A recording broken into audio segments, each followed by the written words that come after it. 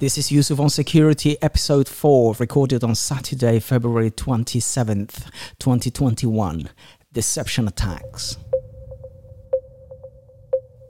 So this is a follow-up to our previous episode, Anatomy of a Phishing Attack, and I thought this would be really a good fit to go one step further. So the attacks on email obviously has been going on for quite considerable times, and mostly you can really categorize this in two main topic. The content deception attacks were mainly based on in the back in 2000, etc. On spam, and then that followed up with spam really taking over our inboxes. The pharmacists, the Canadian pharmacy, etc., and the Nigerian prints and so on and so forth, that really took a turn from spam to being more of a money-driven mentality.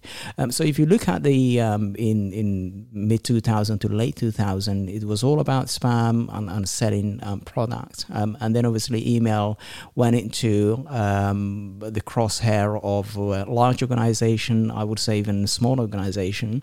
And email was really used to deliver malware, and all of those were mostly primarily the conduit was really the content. So there was a content deception aspect, and then we crossed the line, which I would probably refer to the zero-day attack, and that really went from content deception but mostly towards identity deception. And this is where social engineering attacks really came to the fore.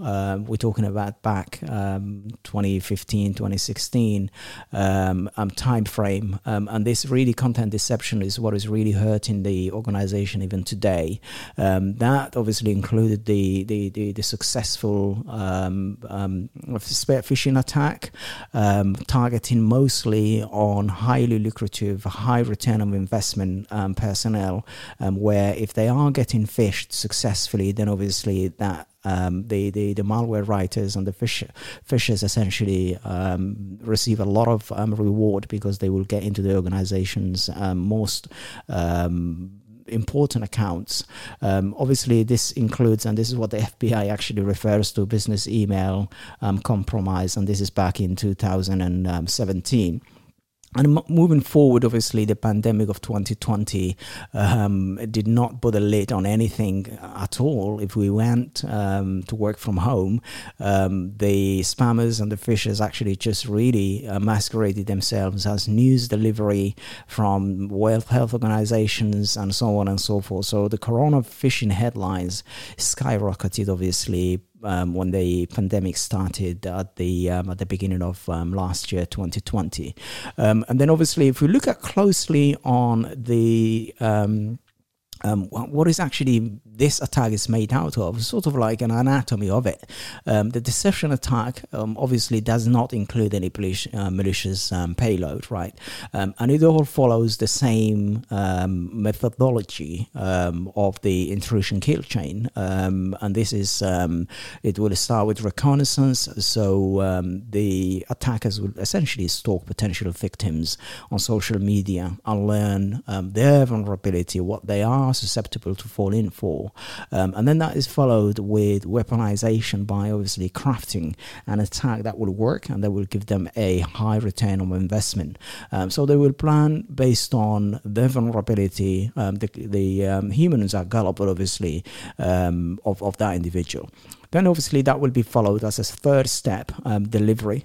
So here's where the attacker is essentially sending fraudulent emails and social media messages using essentially that vulnerability that I've just described on the phase 2.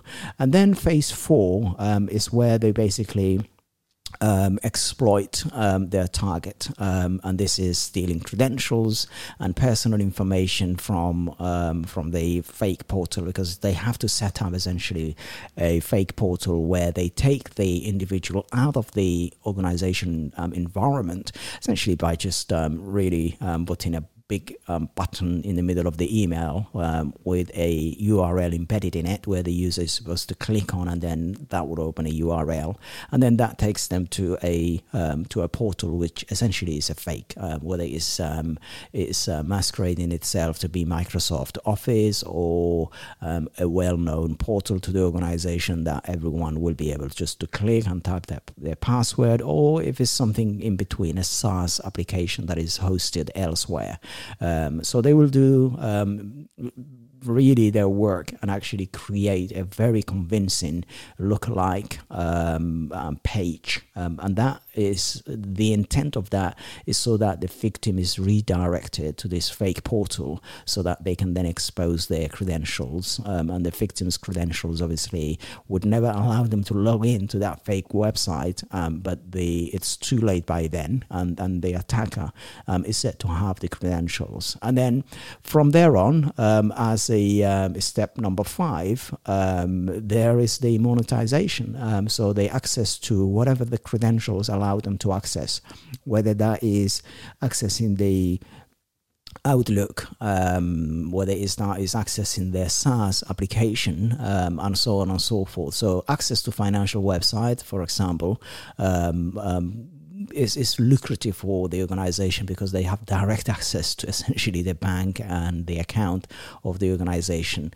So that is really the details of how things are actually put together, and that can take the weaponization itself, obviously, which is important to talk about, can take the form of an account takeover. It can obviously be an exact address spoofing. It can be a display name spoofing, or it can be a lookalike address spoofing. Once you actually really weaponize and deliver the email that you've actually crafted. If we look at more into the weaponization and delivery, for example, the account takeover. It has a very high chance of delivery to the target because it's quite a rich environment that they created, but it's actually quite a lot of work for the attacker because there's a lot of upfront investment. If you look at the other example I gave, the exact address spoofing, the detection is quite difficult in terms of mechanism that actually protect the organizations. The advantage is if the organization have put a DMARC, the domain message authentication and reporting and conformance, that would actually would be able to put that elite on it. For that type of essentially attack. If you look at the third example I gave earlier, the display name spoof, that has also a high chance of delivery. Typically, it uses a webmail account. It's easy to detect. From a protection point of view, and also obviously that will result to account takedown of the attacker's account. As to the lookalike address, obviously this is again human psychology at play. As I always say, it has a high chance of delivery, and there's a lot of tools available to the attackers. There are not a lot of really a mechanism to easily tell, because here the person is looking at the address, and if that person is really quite alert, then they might be able to detect. But here we're saying it's a lookalike address, and it's very easy to fool, especially when you are obviously looking at smartphones. And this is why, for example, weaponization and delivery is so successful when you are using a smartphone. A text message can come in, instant messages, applications, or maybe created specifically made apps. Then there is quite a difficult one, obviously, talking about how to spot things. There's the Punycode, and Punycode is a representation of encoding standard with many legitimate uses actually, and you can just type Punycode Punycode on your browser and actually read about it. It's quite a common hacking tactics that is legitimately used, but also predominantly illegitimate use. So it's a way of converting words that can be written in ASCII into in something that is viable encoding in domain names, and it's quite difficult really to be recognized by the human beings. What is actually more easy to recognize by human beings it can be difficult as well if you're not paying attention, is playing with your eyes, basically a trick of the eyes. For example, WHO.int, which is the World Health Organization .international, the zero, the O can be a zero, and so on and so forth. So the characters can be actually played with. And obviously, if we move on to way to look at other things that can actually help the organization, there is obviously the protocols that we are familiar with for quite some time. So Sunday Policy Framework, the domain key identified message, and the protocol that I have mentioned earlier, the domain message authentication and reporting conformance DMARC, which relies on of the other two. So DMARC relies on an effective implementation of SPF and DKIM, and that normally helps organizations really to make sure the messages that is received from that organization is legitimate. For example, the SPF is helping us to make sure the gateway that is sending email on behalf of the organization and the domain matches by obviously publishing a DNS record on your DNS server. The domain key identified message, the DKIM, is a way to attach a means to make sure the message that left your organizations is signed, not necessarily encrypted, which is different. We'll talk about the encryption side of things at a later stage on a different session.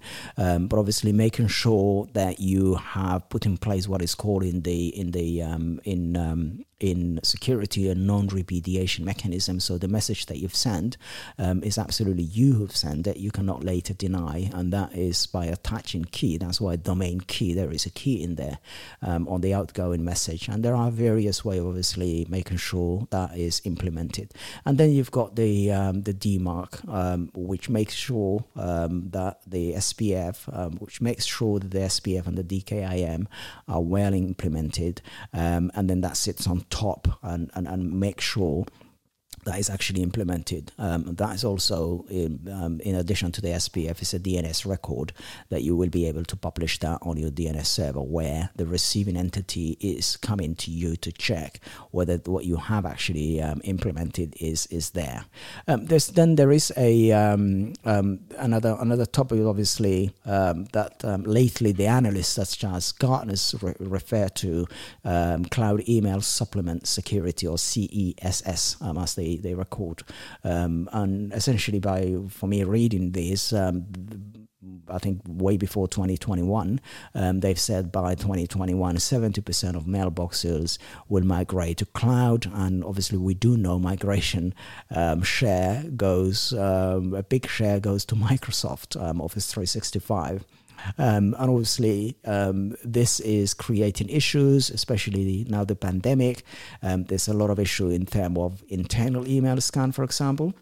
And this is where I was getting to, where in the old days, for someone who've been involved with email and security in general for quite a while, I do remember organizations obviously having everything on-prem. You have your Exchange and whatever MTA you have, whether it's a open source or proprietary such as Microsoft.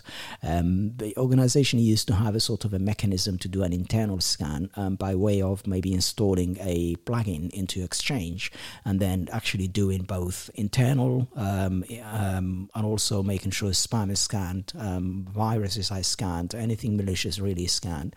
That used to exist, I would say, way back in 2007, 8 and onward. For some reason that has disappeared, and we're left with internal and inbound and outbound scan.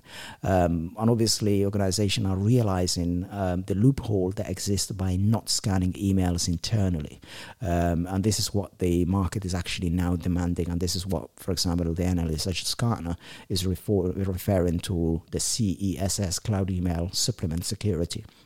And also additional security mechanism to deal more with advanced spam, to deal more with implementation and making use of the existing protocols of authentication of email, SPF, DKIM and DMARC, and really putting the whole things orchestrated and put together to really make sure things are a lot more simplified, but also most importantly secured.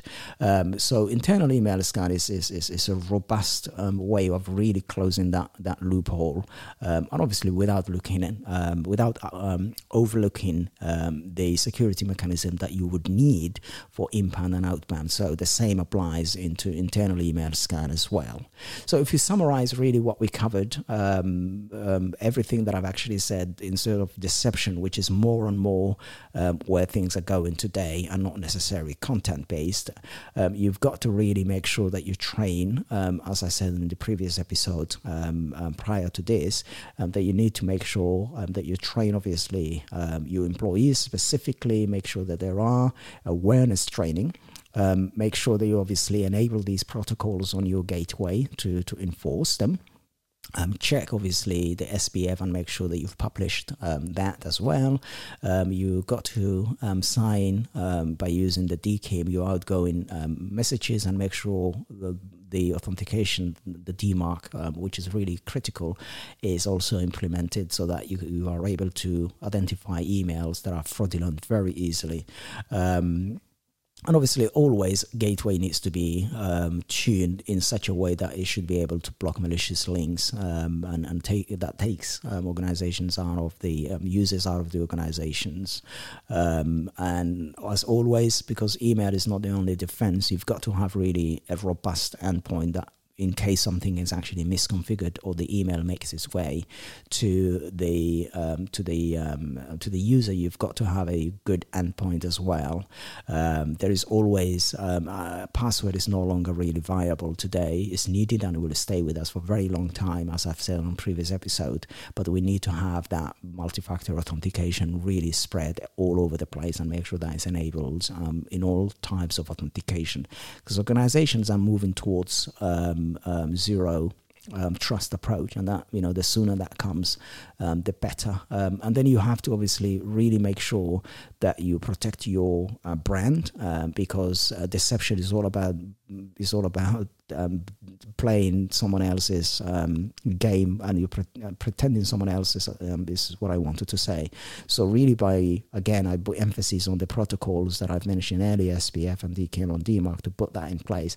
That would help organizations absolutely to protect their themselves against this deception attack. That will be the conclusion of this episode, and I thank you for listening, and I'll see you on the next episode. Take care.